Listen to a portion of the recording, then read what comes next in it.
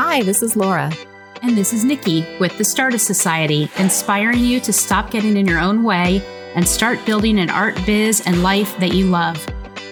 We are artists who believe strongly in the power of community, accountability, following your intuition, taking small, actionable steps, and breaking down the barriers of fear and procrastination that keep you stuck. Follow along with us on our creative business journey as we encourage you on yours. This episode is sponsored by Laura's new Skillshare class, Copic Marker Essentials, Coloring Techniques for Beginners and Beyond. Laura, why don't you tell us a bit about this class you've been working so hard on? Well, Nikki, I've spent the last 2 months creating the course that I wish had been available to me 10 years ago. So this class is for absolute beginners to Copic markers or somebody who perhaps has already been using them for years but would love a refresher course.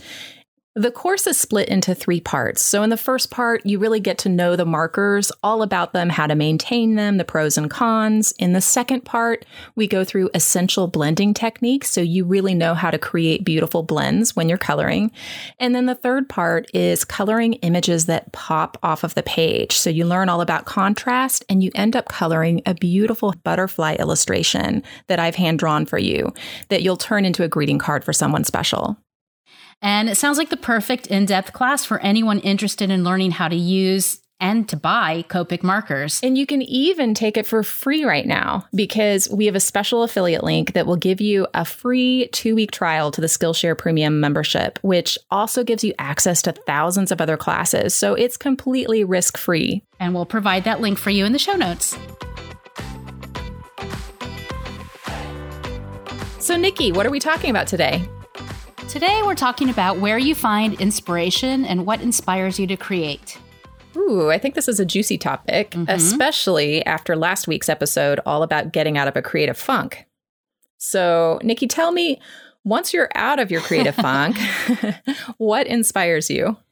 I can find so many things inspiring. I talked in the episode about creative funk about writing lists or free association of words.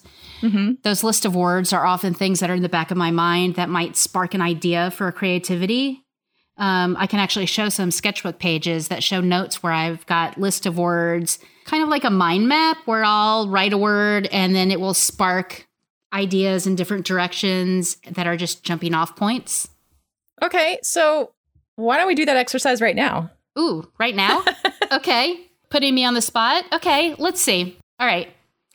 Well, I'll start with something that is a comfortable topic for me. I'm looking around my house right now, and I see a really beautiful piece of moth art made out of metal, and I think it's actually made out of metal and shells. Oh, cool. So moth, that makes me think of wings. It makes me think of cocoons, transformation, attracted to light. Creepy cool, which is my middle name, of course. Yes. Cicadas, wings. Did I already say wings? Yeah. So you get the idea. You take one thing and it can just lead to who knows what. So you would take some combination of these words and then use them to inspire a piece of art?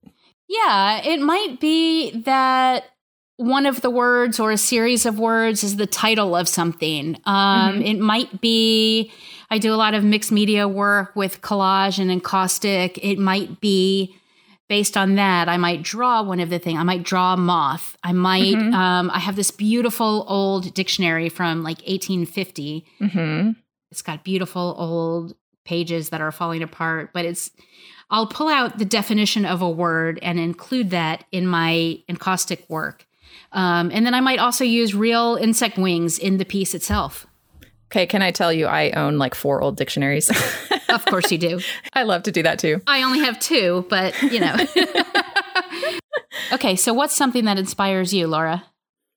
Well, I mentioned in the last episode that I like getting out in nature, and we have this gorgeous Dallas Arboretum.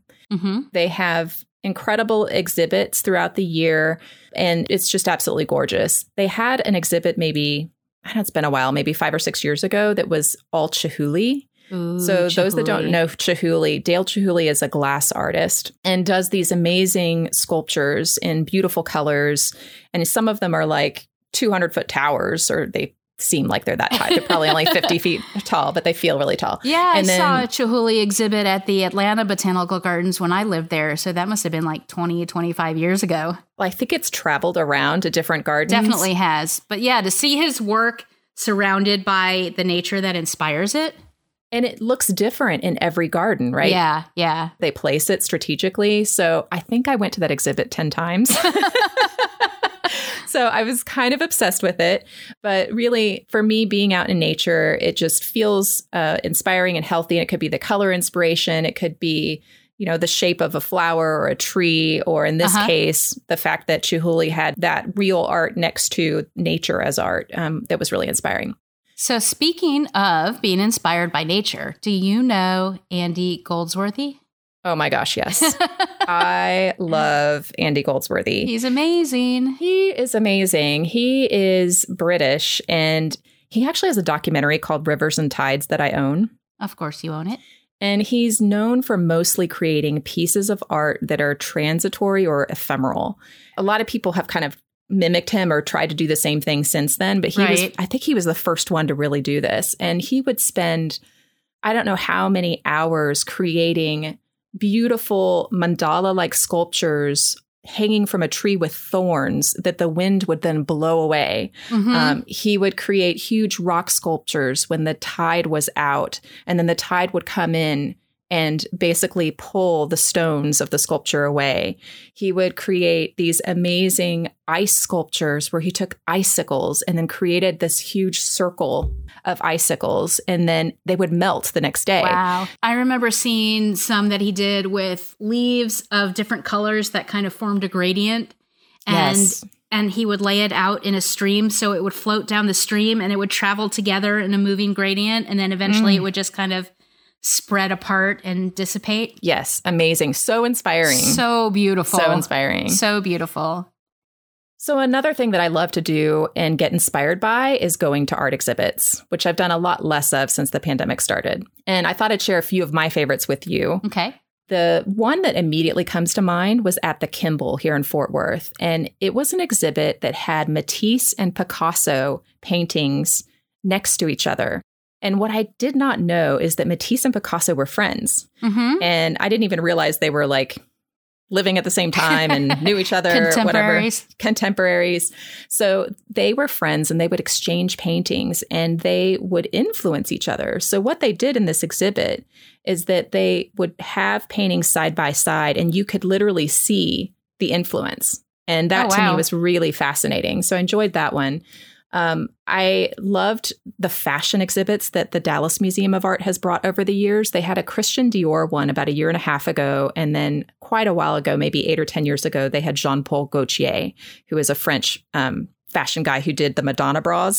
That's kind of what he's famous for, those pointy bras. But he actually would do these amazing pieces of beaded dresses that might have 50,000 beads on them. So the exotic nature and the imagination of those would really be interesting to me.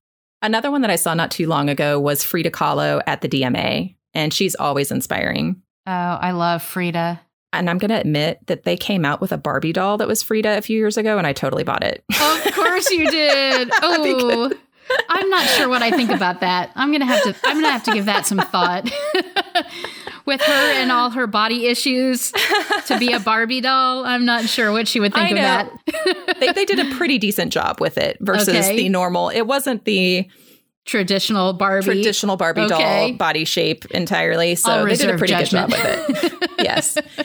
Then another one I went to was in New Zealand, and I went for a day to this exhibit where everything was made from recycled materials. And when I say everything, they had these gorgeous like ballroom gowns that were made from recycled wood and zip ties. And they had a whole section that was nothing but bras that were made from recycled materials that were just fascinating. So it's just the minds that go into making these things and the imagination was so interesting to me.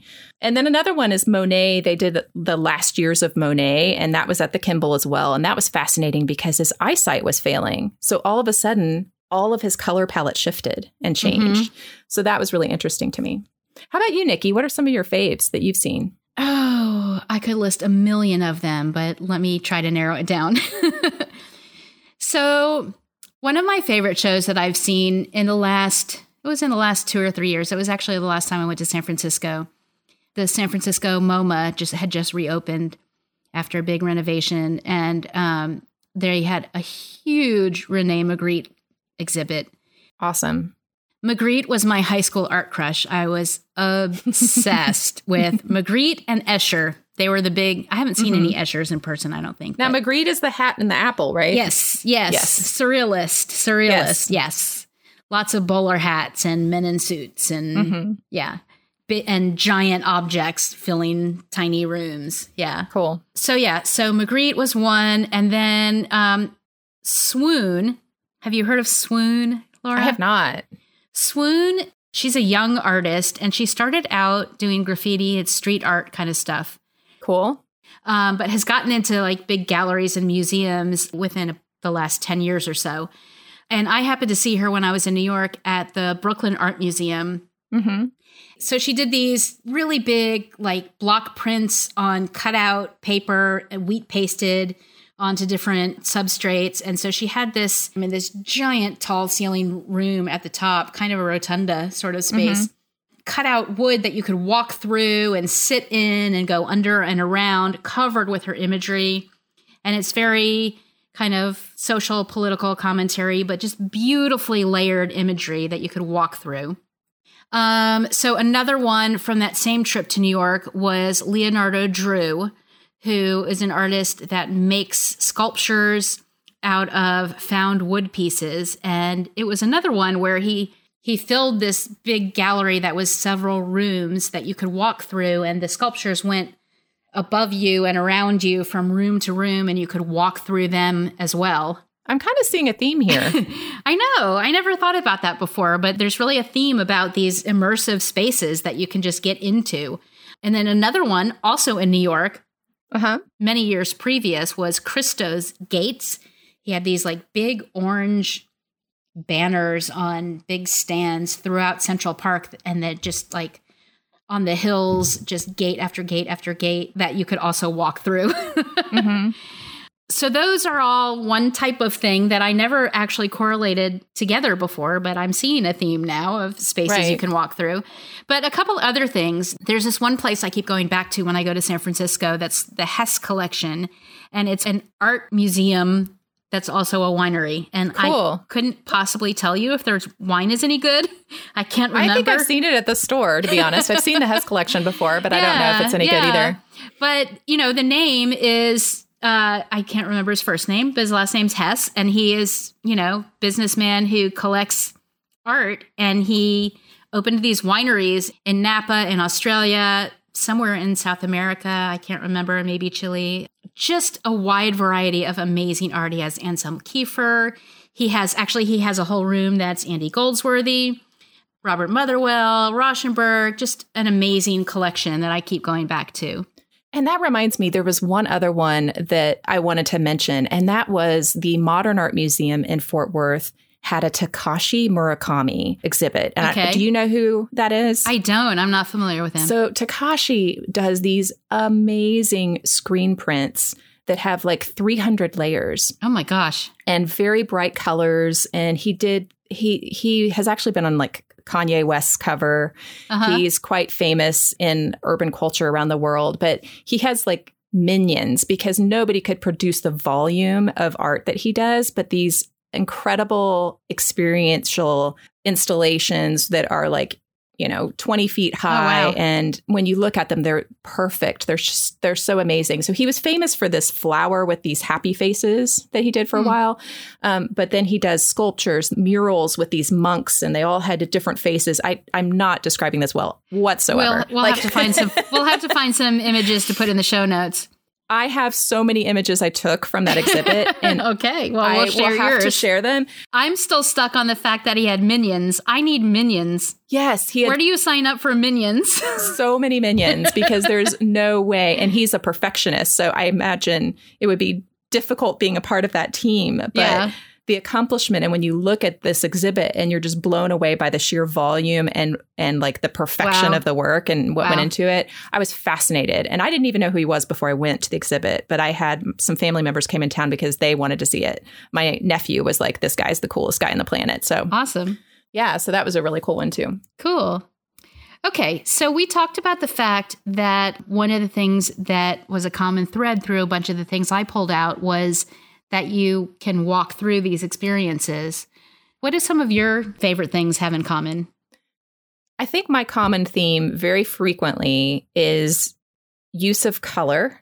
Mm-hmm. I am fascinated by a bold use of color, but also the imagination. And the personality and the expression, the free self-expression that these artists have and how they take an idea in their head and it comes to fruition. So to me, that is just fascinating, getting into the sort of the minds of the individuals who created the art, because it makes me think. I'll be ruminating over a good exhibit for a couple of days. And to me, that thought process might actually spark something new in my own work. Cool. So let me ask you something. When you see something like this and you're so inspired by thinking about what their thought process might be, do you want to read the statements and hear from them directly what they were thinking about? Or would you prefer to just kind of stick to your own thoughts about it? I think it's some combination of the two. Like I'm curious and I do want to know their process. Like if something, like when you see the Takashi Murakami, you go, how in the world could he have created that volume of work? Like you want to know, how did the minions make it? Right. And what was the inspiration process behind it? So I do find that fascinating. But the other thing is sometimes it takes a little of the mystery out. Yeah, I agree. So sometimes it's nice just to sit with, wow, that was really incredible. And I don't know exactly how it was done, because you fall in love with the mystery. Yeah. Yeah. And I think that sometimes knowing what they were thinking or what their real lives are can take away from that. Yeah. Yeah. So what else inspires you, Nikki? So another thing that inspires me is both collections and collecting. So seeing other people's collections and collecting things myself. I collect dead things. Dead things and creepy things, or things that other people consider creepy. So I collect bones. I collect insects. I have cicadas and moths and butterflies and bees and wasps and wasp nests. You must love Tyler Thrasher. I love Tyler Thrasher. In fact, I have 2 of his crystallized cicadas. Yes, he's amazing. He's amazing. We'll link to him in the show notes. Yeah, definitely. Okay, so I am totally not into dead things. However, I've seen some of the art that you've actually drawn on them, and it's kind of creepy cool. Well, creepy cool is my middle name. That and bourbon. So I'm also fascinated by the things that other people collect and how they display them. For example, we talked before about Lisa Congdon. And if I remember correctly, the way she first got really well known was she was posting on Instagram photos of some of her collections every day. So she had collections of old erasers. I remember the erasers. Yeah, yeah. Beautifully presented. Yeah, and like old clothespins. But she would lay them out beautifully and photograph them beautifully and post them every day. And she got a book deal out of that, which happens to be a beautiful book. So what about you, Laura? Do you collect anything? Do art supplies count? Well, for you, they probably should. Other than art supplies and books, what else do you collect? Other than art supplies and books, I collect rocks from my travels. So I specifically collect these gray rocks that have a white stripe of quartz running through them. I'm sort of fascinated by them. So I have those from all over the world, Ireland and New Zealand and Thailand and different places. Let's see, what else? I collect other people's artwork that I admire. And I have artwork from Tracy Verdugo, from Nancy Medina, Helen Dardick, Jennifer Curie, just to name a few. Nice. I also collect other people's artwork. I think that's the best way you can show support for people whose work you admire is collected. Yes. And fortunately, a lot of the artists that I admire who do big, beautiful work also do some like really small things that I can actually afford to collect. So I have some beautiful work by encaustic artists that I love, including Melissa Hall, Crystal Neubauer. So I love to collect art from artists that I know or admire, that some people I've just seen on Instagram. And what inspires you about the artwork that you collect? It could be a combination of materials, anything that has encaustic and old paper and anything old and crumbly, like we've talked about, that I find so beautiful. But also anything that kind of has a haunting quality to it, a little bit disturbing, a little bit creepy, unsurprising, I'm sure. What about you? What inspires you in the artwork that you collect? In the artwork I collect, most of it is the use of color. And in fact, I also collect pins on Pinterest of color combos that I love. So color to me that's really what draws me to a piece usually. I collect a lot of art on Pinterest. It's more affordable that way. I buy it when I can. But I have Pinterest boards full of things that are inspiring to me. And they're usually, like I described, something haunting or old materials and nudes. I can't get away from mentioning nudes because most of my drawings are nudes. There's just something about the female form. Right. And as much as we enjoy collecting other people's artwork, I think it's worth mentioning that when you're inspired by another artist, it doesn't mean that you should copy them. Oh, for sure. Find what you can from them that inspires you to utilize in your work, but in your own unique voice and way. Yeah. In fact, we're going to talk about this in another episode where we talk about stealing like an artist, to quote Austin Kleon, who is a fabulous author that we've mentioned before. But the idea is to just take in what you find inspirational from a bunch of different sources and let that soak into you, not to just be inspired by one thing, but to be inspired by the overall feeling. Right. Now, I know that there's one thing that both of us have in common that inspires us, and that is travel. Oh, travel. I remember travel. Do you remember travel, Laura? I do. So I don't know if I can tie a direct correlation between travel and inspiration for my art, but it's what inspires me as a person. It excites me. It makes me feel alive. It fills me up. I take a zillion photos that may or may not have anything to do with my art, but it's what makes me feel alive. Yeah, and I'm the same way. In fact, travel for me is my number one inspiration, and I can't wait until we can travel again freely. And like you, it doesn't specifically show directly in my art, but I can give you some examples that came close. So one of those is the hand-painted tiles that are on the walls everywhere in Portugal. They are just absolutely stunning. And another is in Marrakesh, Morocco, the Berber rugs. So the rugs there that are hand woven and the colors used in them and the patterns used in them. It really, really is inspiring and beautiful to me to see those textures and the patterns and the color combinations. Do I sense a pattern collection in the future?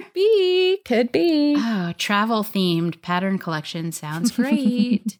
So that reminds me of being in Italy and the things that I find inspiring there. So we talked about all the old crumbling buildings and how beautiful that is to us. But that combination of the old buildings and beautiful bright fields of sunflowers for miles and miles, that sort of decay and new life juxtaposition, it's just amazing. I love that. And yeah, you talk about decay. That's another thing I wanted to mention was being in Portugal. There are so many buildings that are literally falling apart, but they are so gorgeous. Yeah, I think to people who grew up in Europe, that's probably nothing. But for those of us who are from the United States, where, you know, we're only just a little more than a couple hundred years old, that's so foreign to us that it's just fascinating, you know? Yeah, it is, for sure. So inspiration doesn't have to be directly correlated to your art. It's part of what gives you juice and energy to get back in the studio and create. And I might go see a Monet exhibit and be inspired, but I'm not going to run home and grab my soft pastels and paint water lilies. I mean, I get an excitement and energy from that experience that can translate then into my own work. Right. So I know we're also both very inspired by music. Heck yeah. Some maybe more than others, but we're going to share that in a separate episode because we could go on for hours about music, and we'll share some of our playlists of our favorite music and why it inspires us, right? For sure. So let's talk about our key takeaways. Okay, what's our first one? The first one is to use word association or mind mapping or journaling to help inspire you. Right. And then another one is to get out in nature or travel or go to art exhibits to get inspiration outside your home environment. And the last one is to collect things that inspire you or that you use in your work. So now it's your turn. We'd love for you to share what inspires you in the Stardust Society Facebook group or on Instagram and tag us at Stardust Society. If you've enjoyed today's episode, please subscribe and leave us a review. Visit StardustSociety.com/inspiration to learn more about the podcast and read the show notes, where we'll share all the resources we mentioned in this episode. Thanks for listening, and we'll see you next week.